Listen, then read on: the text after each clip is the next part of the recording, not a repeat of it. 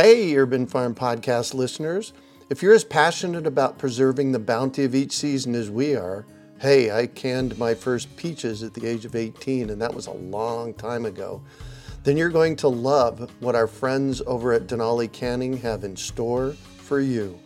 They're on a mission to spread the love and knowledge of food preservation, and they're inviting you to join the journey for free. Right now, Denali Canning is offering free canning lids to anyone who wants to dive deeper into the world of food preservation. Yes, you heard that right, absolutely free. It's the perfect opportunity for both seasoned canners and those curious about starting. Denali is about quality, reliability, and supporting the canning community, ensuring that you get the best results every time you preserve. So why not give it a try? Visit denalicanning.com/free to claim your free lids and start your preserving adventures today. That's denalicanning.com/free.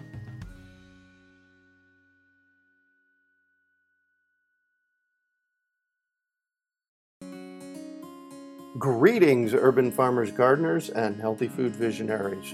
Farmer Greg here, and welcome to the 793rd episode of the Urban Farm Podcast, where every day we work together to educate and inspire you to become part of your food revolution.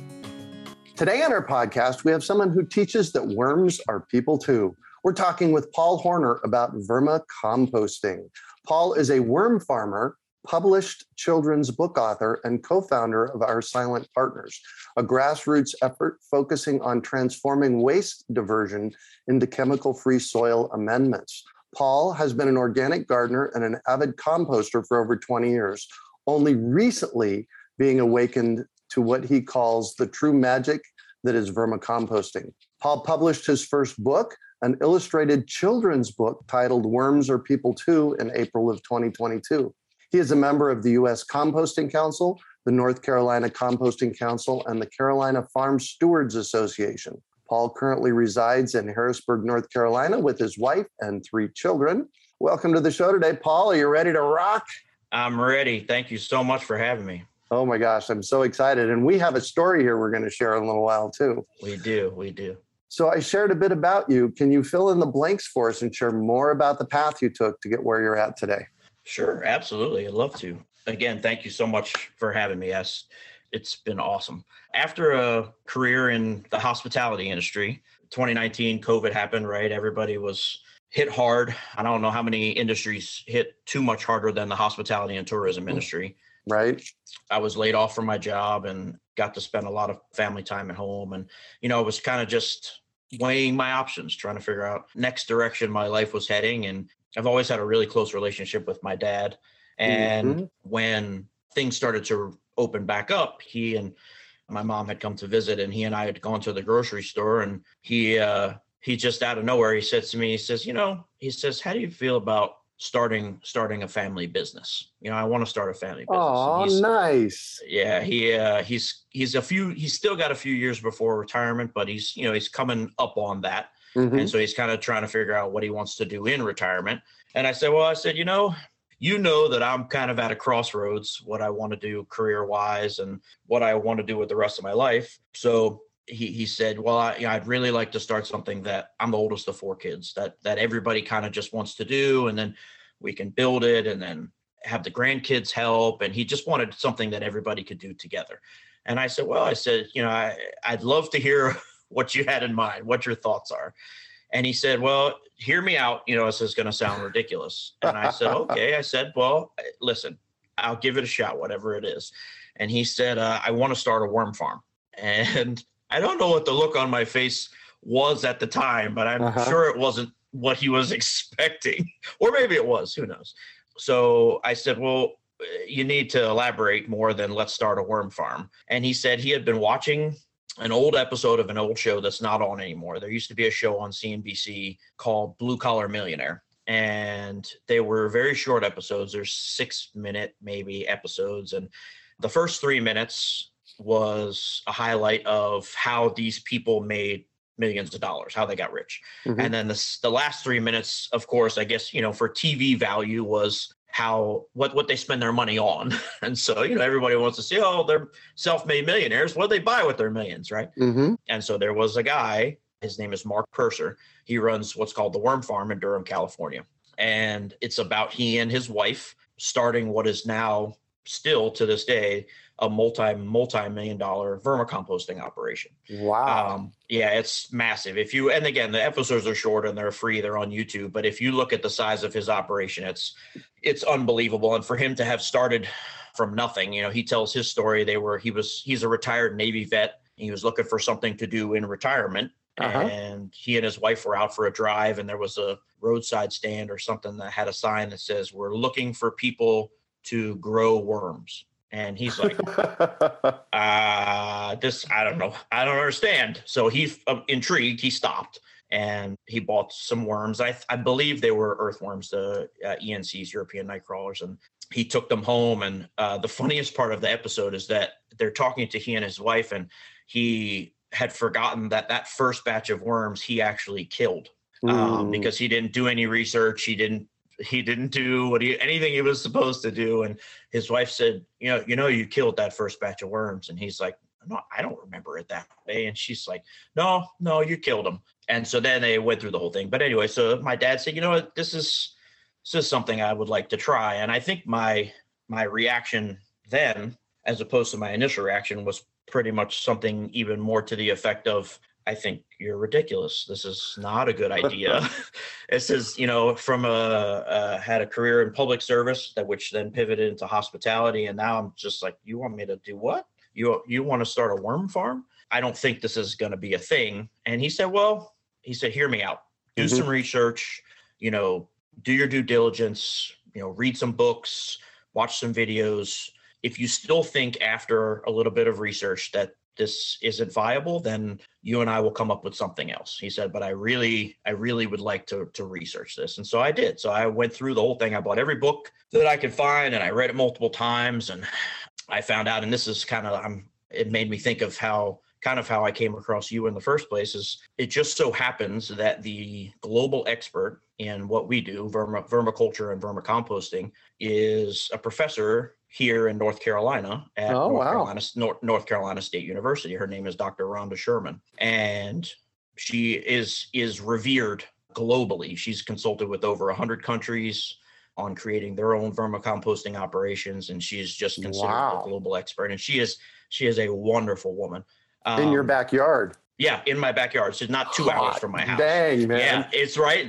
You can't think of anything more serendipitous, I guess. So I was trying to soak up as much information of hers as I could once I realized she was so close. And I had stumbled across this podcast called The Urban Farm, where Dr. Sherman was a guest on this podcast. And I listened to her talk and I was like, all right, this lady's awesome. And so I reached out to her, and she and I became we started a dialogue. And most people don't know, because North Carolina State University is they call it a public land grant university. And so there is what's called the co-op extension services through NC State. Well, all of those resources are free to everyone. Yeah. And so if you go to Dr. Sherman's website on NC State's extension services website, all of her information is on there, and it's free. She has PDF documents on how to build worm bins, and she basically bullet points everything she talks about in her book in PDFs that you can download for free. And then she gives her email address and her phone number, and you would never think that someone this globally revered, you could just email her and ask a question. Man, not only does she get back to you, but she gets back to you fast. So long story short, I actually started listening to your podcast every week because you had Dr. Sherman on excellent. However many years ago. And it's just kind of, I think I tell the story, parts of this story every week, but it has been a rabbit hole that you just, every time you uncover one thing, you uncover 10 more about what we do. And it's, you can never learn enough. What I love the most about what we do is that it's constant knowledge. Yeah. some days it's like drinking out of a fire hose, but it's constant knowledge, and you're constantly learning. It's ever evolving, it's ever changing, and it's goes right along the lines of what my dad and I always wanted to do. And that's, this is going to sound, I don't know, I don't mean it to sound super cliche, but it's going to sound super cliche, is that we want to save the planet, for our kids. Yeah, for our kids, man. If not for anyone other than for our kid and their kids, my dad tells a joke. We're at the Charlotte Regional Farmers Market every Saturday, and my dad tells a joke when he tells people our origin story. Is he always says, we're doing what little we can and building on that, because I've been trying to build a rocket ship to Mars, and it's not going very well. So we better figure out how to exist on this planet, because that existing on other planets is not going to happen anytime in our lifetime. And that's for sure.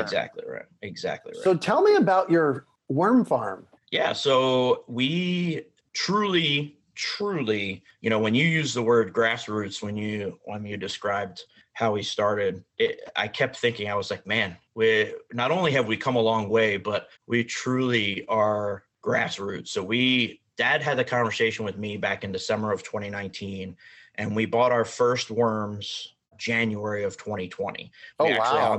I'll never forget. We weren't home. We had taken all the grandkids to Disney World for a week, and I didn't think the worms were going to come that quickly. Mm-hmm. And so I ordered them before we left, and sure enough, they came while we were gone. And thankfully, we had somebody house sitting for us. So the house sitter brought the box in from the porch and set it on the kitchen counter. So they were on my kitchen counter for 3 or 4 days before we got home, and they were happy when I opened the box. Yeah. And so we started in my downstairs bedroom in one tote from Costco. They call them, they're like 40 gallons with the yellow tops. Yeah, exactly. With one bin. And I was like, all right, well, if it works, it works. If it doesn't work, it doesn't work. And we'll just see what works and see what doesn't work, and we'll just roll with it. And one bin turned into 2 bins, turned into 4 bins, because worms reproduce if they're happy, if they're in their, I call it the sweet spot, moisture and temperature and feeding. If they're happy, they reproduce about every 6 weeks. Okay. It's easy for worms. It's, worms are asexual. So they literally just have to rub up against each other, and that creates the cocoon or egg sac. Mm-hmm. And, you might get 8 to 10 baby worms in a cocoon, and that's every 6 weeks if they're happy. So, if you're feeding them and they're happy, you're going to need to split your bins fairly frequently. So we very quickly we outgrow my downstairs bedroom, and we moved into my garage, because I live in a neighborhood, on a half an acre, and with an HOA. And so I was being outside, even with the temperature changes, was not really an option. We needed to keep them somewhat in a controlled environment, just to keep them alive. And so just recently, I'd say, so that was January of 2020 when we first got our first worms.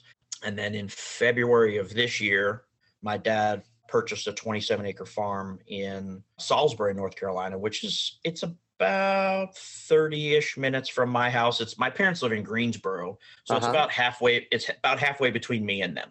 Oh, very good. And so that property came with a large 9-stall barn, which we have since moved the worm operation to the barn. We don't have any livestock, and then the people that we bought the farm from sold their livestock after they sold the farm to us. So it took a little bit of time, but we have had since really outgrown my garage. And the beauty of using the totes, the bins that we use, is that they're stackable. Yep. And so space saving. But when you have 10, 12, 15 bins, even a 2-car garage, which is half a gym, for my wife, it gets really small really fast. Right. So we have since, in the last, I'd say, month or so, moved the entire operation up to the actual farm. So now we have, I don't know, we're probably, worm counts are kind of interesting.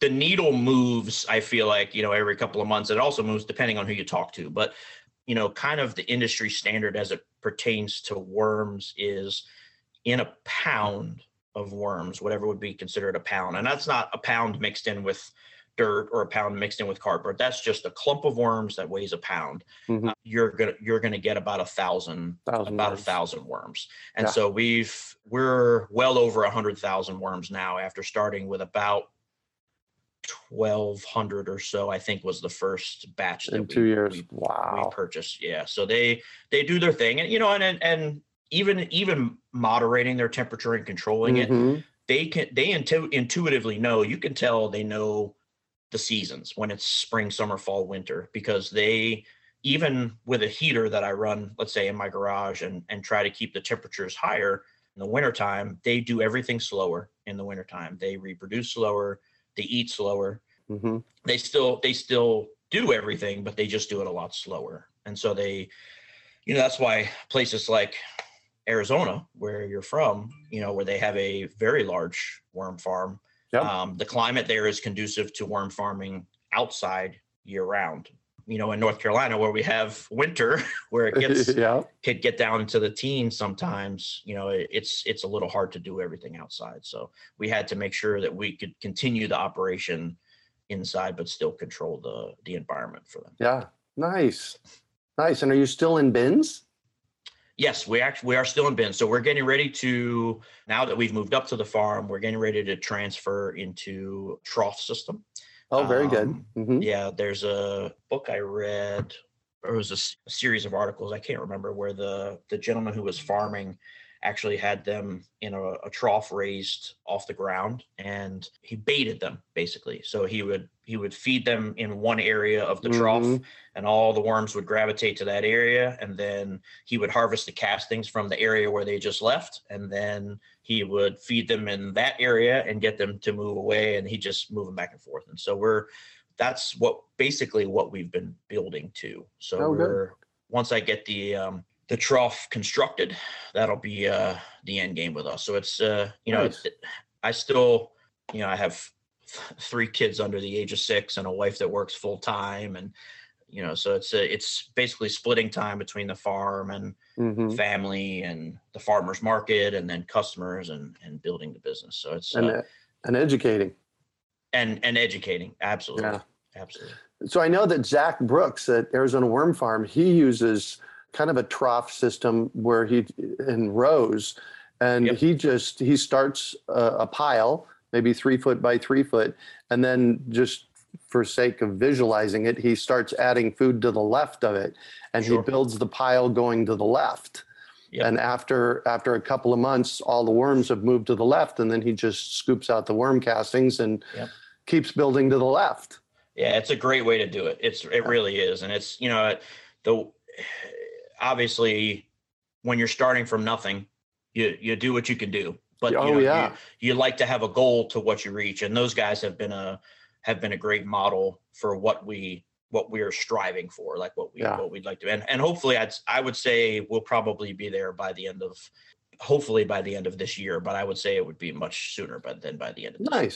Nice. Well, and building a business is a process. Is this your first business? It is. It is my first business. Yeah. And it's a process and this is one of the reasons I asked tell me about a time you failed, because I like for people to know that you can run into challenges and things may not work. And that's where we learn from. Absolutely. I couldn't agree with you more. That's 100% true. And it's, and one thing my dad and I have promised each other when we started this was that, because you see so many businesses, they're like, oh, we have this great idea, and it's kind of a fad or a trend, and you put everything into it. They put all their time, they put their savings, they put everything into it, and then they may make a little bit of money and have a little bit of success, but then they didn't take the time to build a solid foundation, and so then after 6 months or a year, maybe it fizzles out. Maybe they sell the business to somebody else and make a little bit of money, but then, what are you left with? All right, well, now I have to start another business and I have to come up with another idea. And, we believed in this business and this business model so much because while of course, any business you want to make money, any business you want to, you have to. Right, you have to, yeah, because you're not going to survive. And that's obviously, you watch a show like Blue Collar Millionaire, and you're like, oh, that guy made $1 million farming worms. I want to do that too, but it became so much more for Dad and I as it began to evolve. And you said it becomes about educating people that the value of these tiny, tiny creatures with no eyes and no nose and no ears, who just have a mouth and a long stomach, and they're so intuitive, to the point where they know what's food and what's not food. I've been trying to train I have a 5-year-old son. I've been trying to train my son, what goes in the compost, what goes in the bags for the worm food from the kitchen, and what doesn't, what they can eat, what they can't eat. And so he knows, he loves bananas. So he knows banana peels, they go in the container for the worms because worms love banana peels. Oh, and yes. The one thing that he hasn't been able to really grasp yet is peeling the little sticker off of the banana peel before the banana peel goes in. And so I'll harvest castings, and the banana peels will be gone, long gone, turned into beautiful nutrient-rich castings, and the sticker is just sitting right there in the bin. And so if you can't find fascination in this tiny, tiny organism with no real sense of what's around them, and they're able to differentiate between a banana peel and a sticker, what's food and what's not food, it just blows my mind. I mean, we're 2 years almost into this, and it's still, to this day, they know what's food and they don't know what's food. And so it became, about that. It became about education. It became about, waste diversion for us. If you think about the amount of, you talk about it on the podcast all the time, the amount of waste that goes into landfills that can be diverted to other sources. And we're not even talking about glass, plastic, aluminum recycling. We're talking about food waste, biodegradable organic waste, stuff like, we have a jar at the farmer's market that I keep some stitching and a tag in. I use inside each of my bins, I use old cotton t-shirts for blankets. Oh, nice. So the concept of worm blankets is something that's pretty well known. There are actually companies that sell worm blankets on their websites, if you will. But I use old t-shirts, and people say, oh, well, I have all these old t-shirts, I run 5Ks or whatever. Well, I just take them to somewhere to be donated.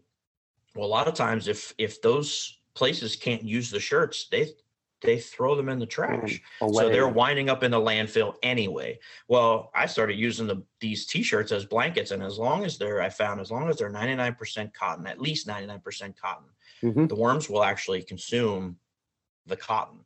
And so my gosh, these t-shirts that I use, they're of a very well-known brand. So like if I showed you the tag, you'd be like, oh yeah, I know that brand.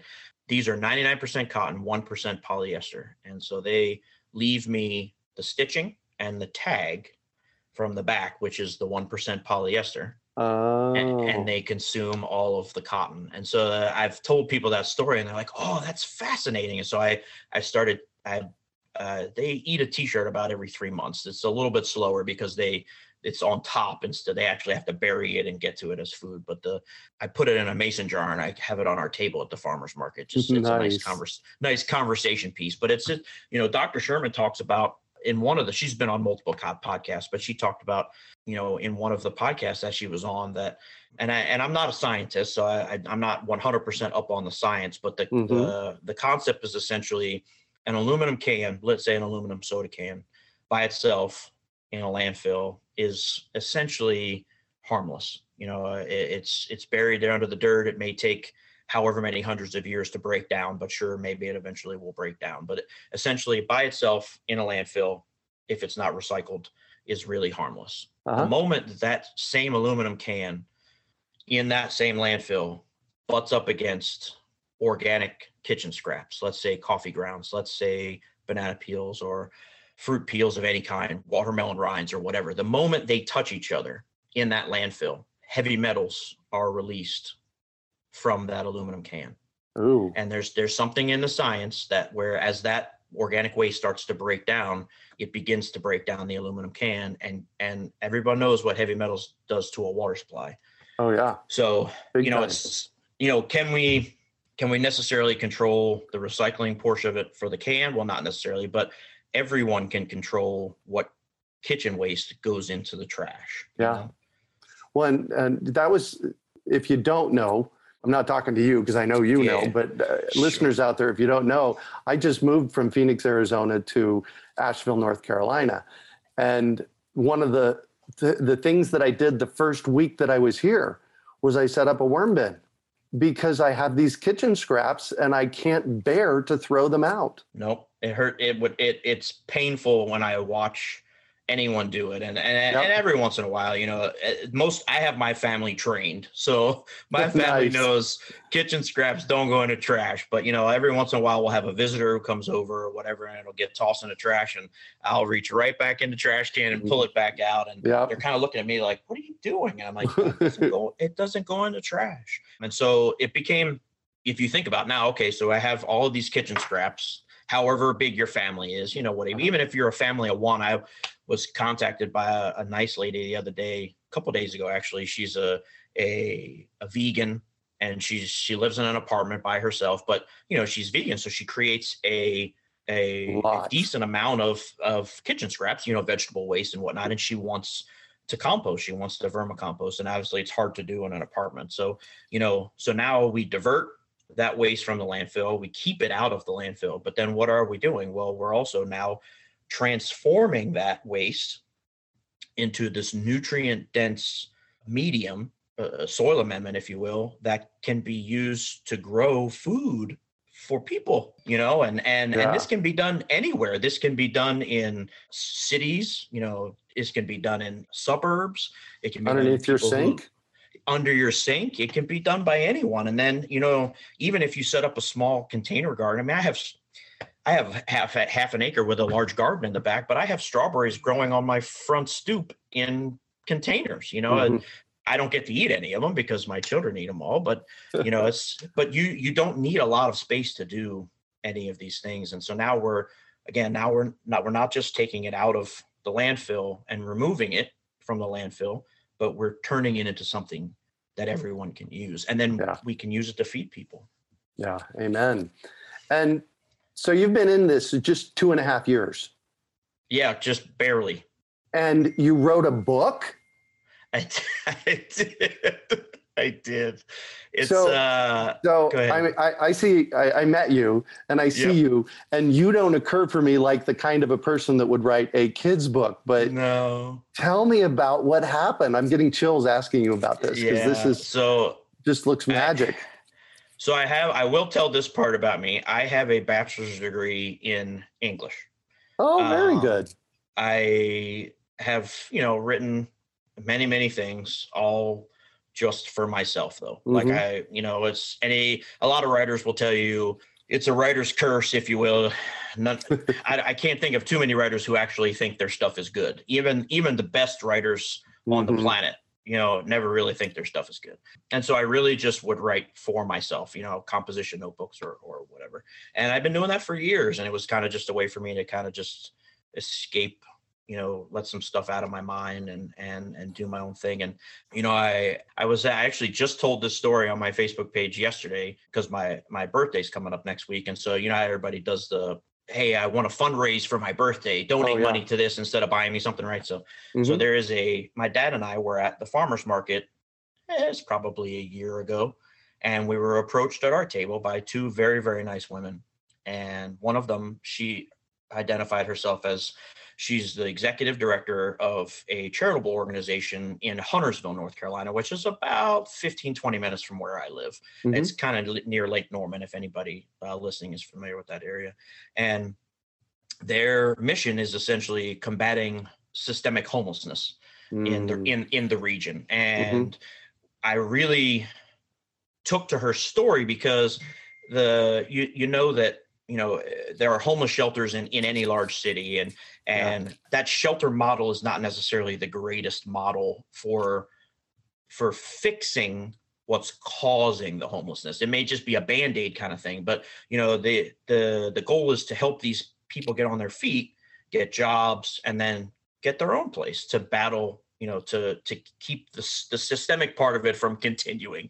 Right. So they had some land donated, and on it, they built a bunch of tiny houses. Oh, And nice. it's awesome. And they have a garden, and they have all this community resources. They have job training. And so they focus a lot on single parent households, but they help just about anybody that needs it. And so you get a tiny house with a kitchen and appliances and rooms and your own bathroom and all this. And cool hold stuff. on, and a worm bin? And so we're working towards that, Yes. right? So Yes. because she wanted to know about composting and creating a worm bin and repurposing their scraps and using them in the garden to teach people how to garden and starting all that. So the executive director, Debbie is her name. She and I were having this conversation, and she's telling me about it, and my eyes were like, like when you and I first met, and we both got chill bumps on our arms. Yeah, I was getting chill bumps talking to her. I was like, this is the coolest thing ever. And so anyway, so her friend standing next to her after Debbie and I got finished talking, her friend's name is Jill. Jill said, I want to let you know I work for a company called Scholastic. And in my brain, I'm like, come on, everybody knows who Scholastic is, right? They run the school book fairs, right? Yeah. So I work for Scholastic, and I will have to tell you, you have exactly what you need to write a children's book right here in front of you. And I wasn't picking up what she was putting down. Let's put it that way. My brain wasn't going wherever she was trying to take me. And I'm like, I don't know what you're talking about, but I want to hear about it. And she said, you have two things that children love. And I said, well, what's that? She said, you have worms, and poop. Oh, yes. And I stopped and I said, you're you're right. And so I was still working at that time, I was still working a full-time job in the hospitality industry. And I was pulling double duty on Saturdays. Dad and I would go to the farmer's market super early, and we'd be at the farmer's market all day. And then I would leave the farmer's market and I would go to my job. And I would work a full shift at my job, and then I would come home and crash because I was exhausted. And that day, I remember between the farmer's market and work, which was about a 15 to 20 minute drive, I wrote the whole book, which would become my book, in my head. I wrote the story in my head. Nice. And it was a lot about, and this is the part that I don't tell a lot of people, but well, you're going to tell a whole lot of people now. Yeah. And that's okay. and I'm all right with that. And I was when all of this happened, I think hopefully I've done a good enough job conveying this while we've been talking about it, but I was at a crossroads in my life when all of this stuff with the business with my dad's kind of started. What do I do? I have two children, and, now I have a third child, and, I have a wife, and I have these responsibilities, but I'm really not happy doing what I'm doing. And, it can be difficult sometimes when you have those responsibilities, but you have no idea where you're going or how you're going to accomplish any of these things. And it's very, very easy to get discouraged and think that, I'm stuck in a rut, and I'm always going to be stuck in this rut. And I just can't change anything. And that's, that's how, and we don't have to get into it, but that's how mental health issues begin, right? So, exactly. You just have that feeling of self-worth and like you're not good enough for something more, right? So I have been so fortunate in my life to have support from so many people, from my parents, my mom, my dad, my wife's parents, my family, my brother, my sisters, just everyone just constantly supporting me. And so I started to think about, when I wrote this book in my head, I was like, all right, obviously I want to educate people on worms and on vermicomposting and what we do with our business and what they bring to this spinning rock we all share, right? But I also want to not really educate, but I want to send a message to kids, because kids, while people don't think about this necessarily, kids struggle with the same things adults do. They just do it differently, with self-worth. Am I worth something? Am I contributing to this planet? Am I contributing to my family? And so I started thinking about, as you can imagine, when I talk to people at the farmer's market, the most I get so many people that when they realize what it is that Dad and I do, they just make a face. Right. Oh, worms are gross. And they're like, wait a second, that tub right there, that's full of worm poop. Like they're just grossed out and they don't understand. So I started thinking about, what if there was this worm who didn't want to be a worm anymore because people think worms are gross, and it was discouraging him, and he wanted to be something else. That was right? sad. Right. And he's sad and he's upset. He doesn't know which direction. I want to be something else. I don't want to be a worm anymore. And so his friends, the bees, come along and they say, all right, well, you're wrong. You're worth a lot, and we're going to convince you otherwise. And so that's a large portion of the story of the book, is them convincing him that he does contribute, that he is worth something, and that every single being, human, animal, whatever, is important and has their place. And everyone, as my dad likes to tell me, and this is, if there's, he may or may not know it, but he's going to know it now. Right. The single most important thing he's ever done to me or done for me in my life is tell me that I was enough. Wow. And so that, that's what this book is about, is about educating kids, and it's for adults too, sure, right? That everyone is, you're all enough. Everyone is enough. And you may need a little help sometimes finding your place in the world, but everyone is enough. So that's it. That's how it started. And now you have a book. Yeah. That's amazing. I didn't want to publish it. I had stayed in a drawer for a little while. My wife wore me down and she said, you need to get this thing out of the drawer and get it into people's hands. So nice. Well, congratulations. The book is Thank you very much. Worms Are People Too. It came out this year. Yeah, just a couple months ago, not even 2 months yet. Wow. Cool. And congratulations on that. Thank you very much. I appreciate that. I'm going to shift on you, and I'd like for you to talk about a time you failed, how you overcame that failure, and what you might have learned from it. Sure. So I feel like this is kind of a rite of passage for every worm farmer. I mean, I just told you about Mark Purser, who has arguably one of the largest worm farms in the world. He killed his first batch of worms. And I won't say that it wasn't right. So I won't say it was my first batch, but there was a batch that I went to go harvest castings one week, and I opened the bin, and anyone who's ever done worms in bins knows that the moment the bin of worms dies, the smell is something you'll never forget. Right. So I opened the bin, and as soon as I opened it, I said, oh man, there's not going to be a single one left alive in here. I guess distraught is probably a good word, right? Yeah. You're running hot, you're doing great, everything's wonderful, and you're like, oh man, I just killed all those worms. And so I in my brain, I've got this analytical brain. I was like, how do I diagnose this, right? How do I fix this? I figure out how it went wrong so it doesn't happen again. And so I combed through that thing, and I realized that the bedding that I had used for that bin had been contaminated. And I used leaves, dried leaves from the woods as bedding. And I don't use shredded cardboard. Some people use shredded cardboard. That's fine. I don't use coconut core. Some people use that. That's fine. But I use what's available to me.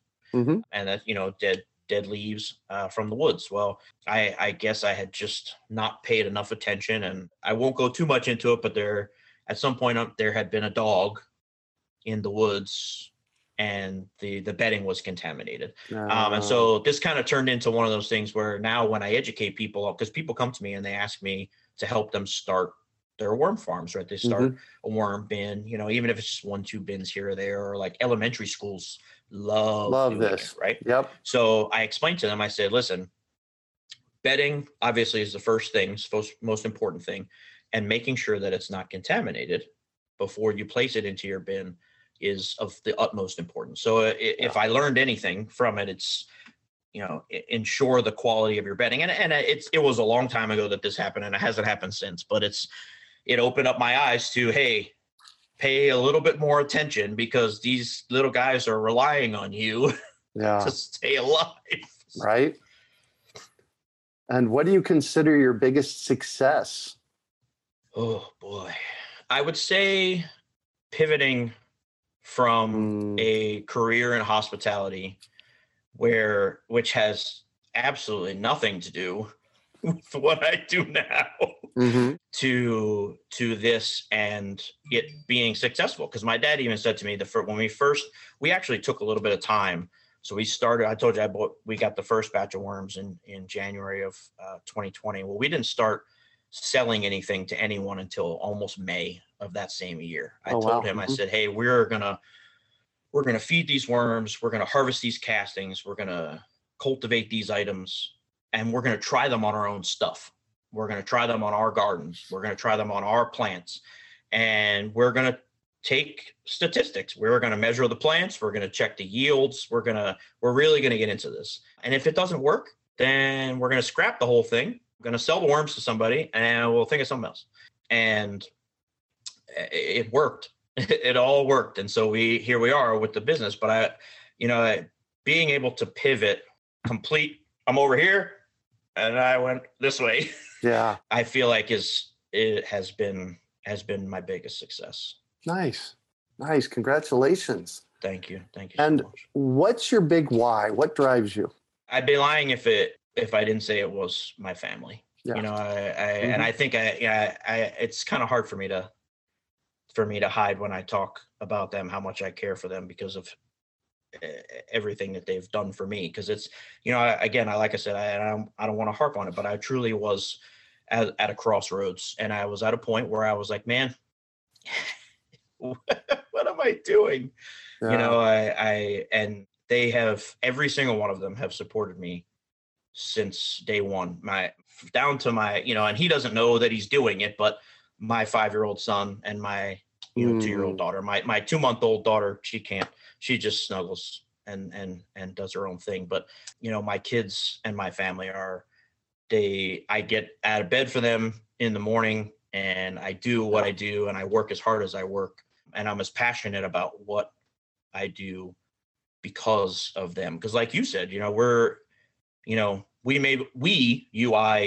my dad, whoever may only be on this rock for, however much more time. But there are people coming behind us who need this place as a home and they need to be able to enjoy the fruits that we've enjoyed, Amen. And that's my biggest driver. Yeah. Well, and I don't have any kids.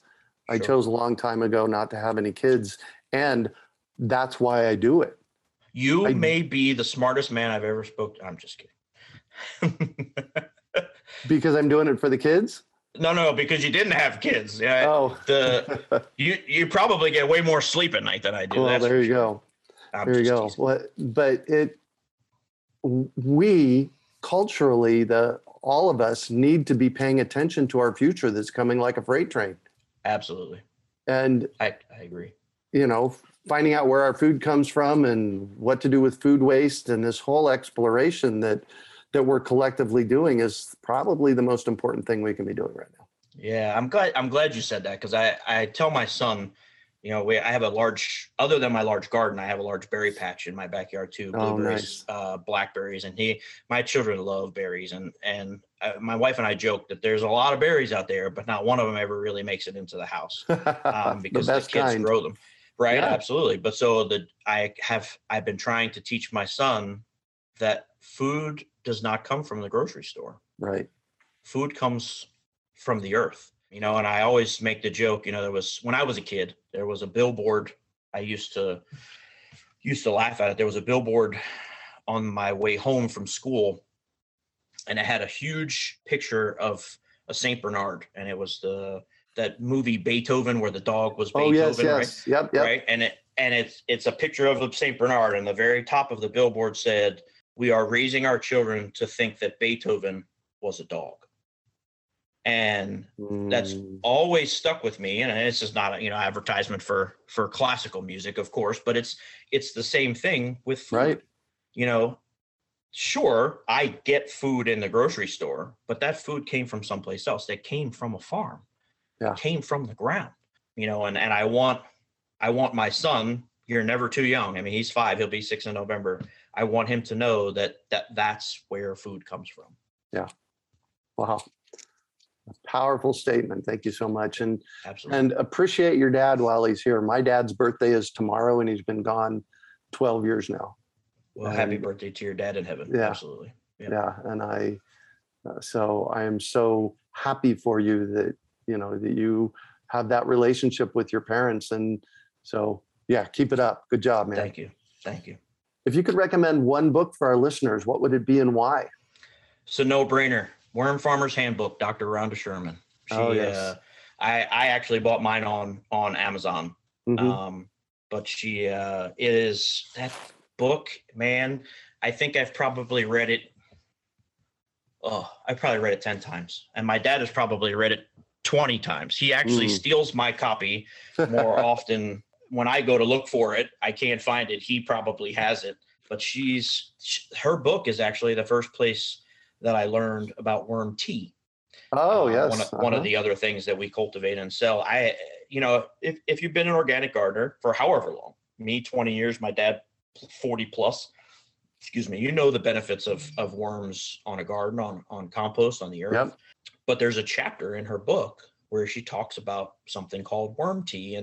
And I was like, this sounds ridiculous. I just don't understand. And so I read through it, and it explains a process where you take pure castings and you steep them in water, and then you aerate that mixture with a bubbler. And the tea part of it is really an ode to how it's brewed.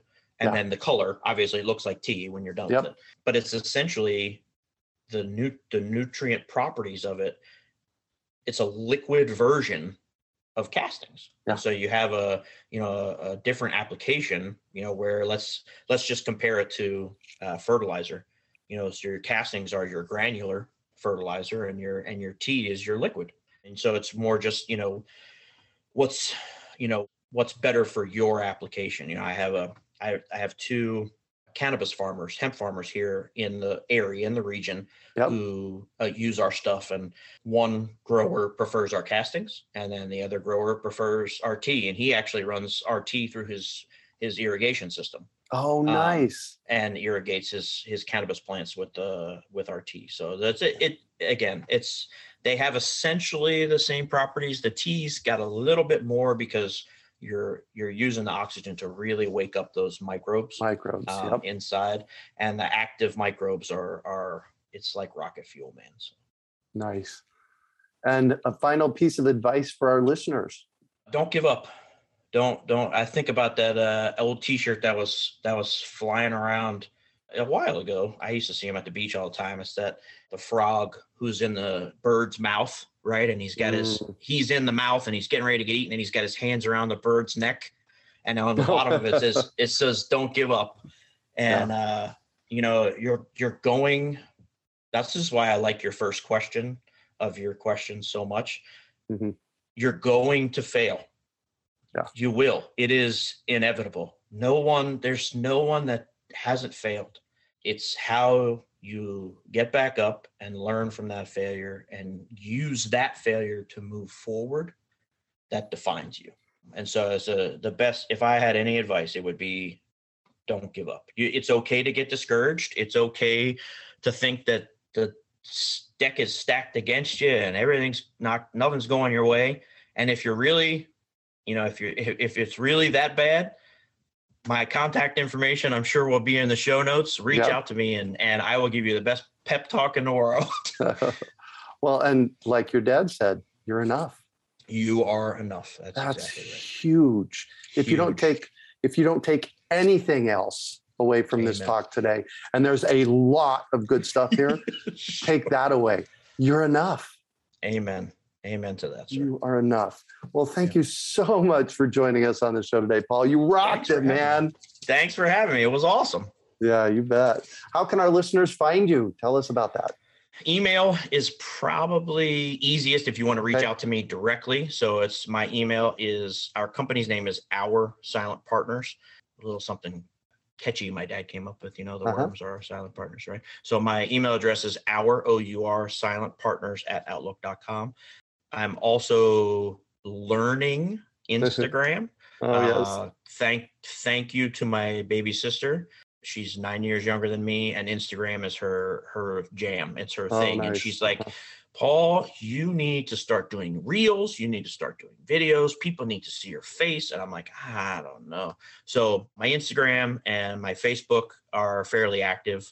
We do have a website. It's www.oursilentpartners.com. It's not as active. I told you how busy I am with everything else. And so I'm trying to decide where the best place to feed my time and my resources in. And I was told by a lot of people that websites are kind of secondary to social media right now. And so we have a website and there's stuff on it, but it's not as up to date as, I probably post on social media at least once a day. So cool. And your website is? www.oursilentpartners.com. Perfect. Thank you so much. And you can find show notes from today's podcast at urbanfarm.org/our-silent-partners. We hope you enjoyed today's episode of the Urban Farm Podcast. Remember to listen for tips, advice, and resources to help you on your journey with urban farming. You can find us on the web at urbanfarm.org or send us an email to podcast@urbanfarm.org. In the words of Vincent van Gogh, great things are done by a series of small things brought together. Be encouraged that with each lesson learned and skill developed, you are one step closer in the direction of your dreams. Hey, Urban Farm Podcast listeners. If you're as passionate about preserving the bounty of each season as we are, hey, I canned my first peaches at the age of 18, and that was a long time ago, then you're going to love what our friends over at Denali Canning have in store for you. They're on a mission to spread the love and knowledge of food preservation, and they're inviting you to join the journey for free. Right now, Denali Canning is offering free canning lids to anyone who wants to dive deeper into the world of food preservation. Yes, you heard that right, absolutely free. It's the perfect opportunity for both seasoned canners and those curious about starting. Denali is about quality, reliability, and supporting the canning community, ensuring that you get the best results every time you preserve. So why not give it a try? Visit denalicanning.com/free to claim your free lids and start your preserving adventures today. That's denalicanning.com/free.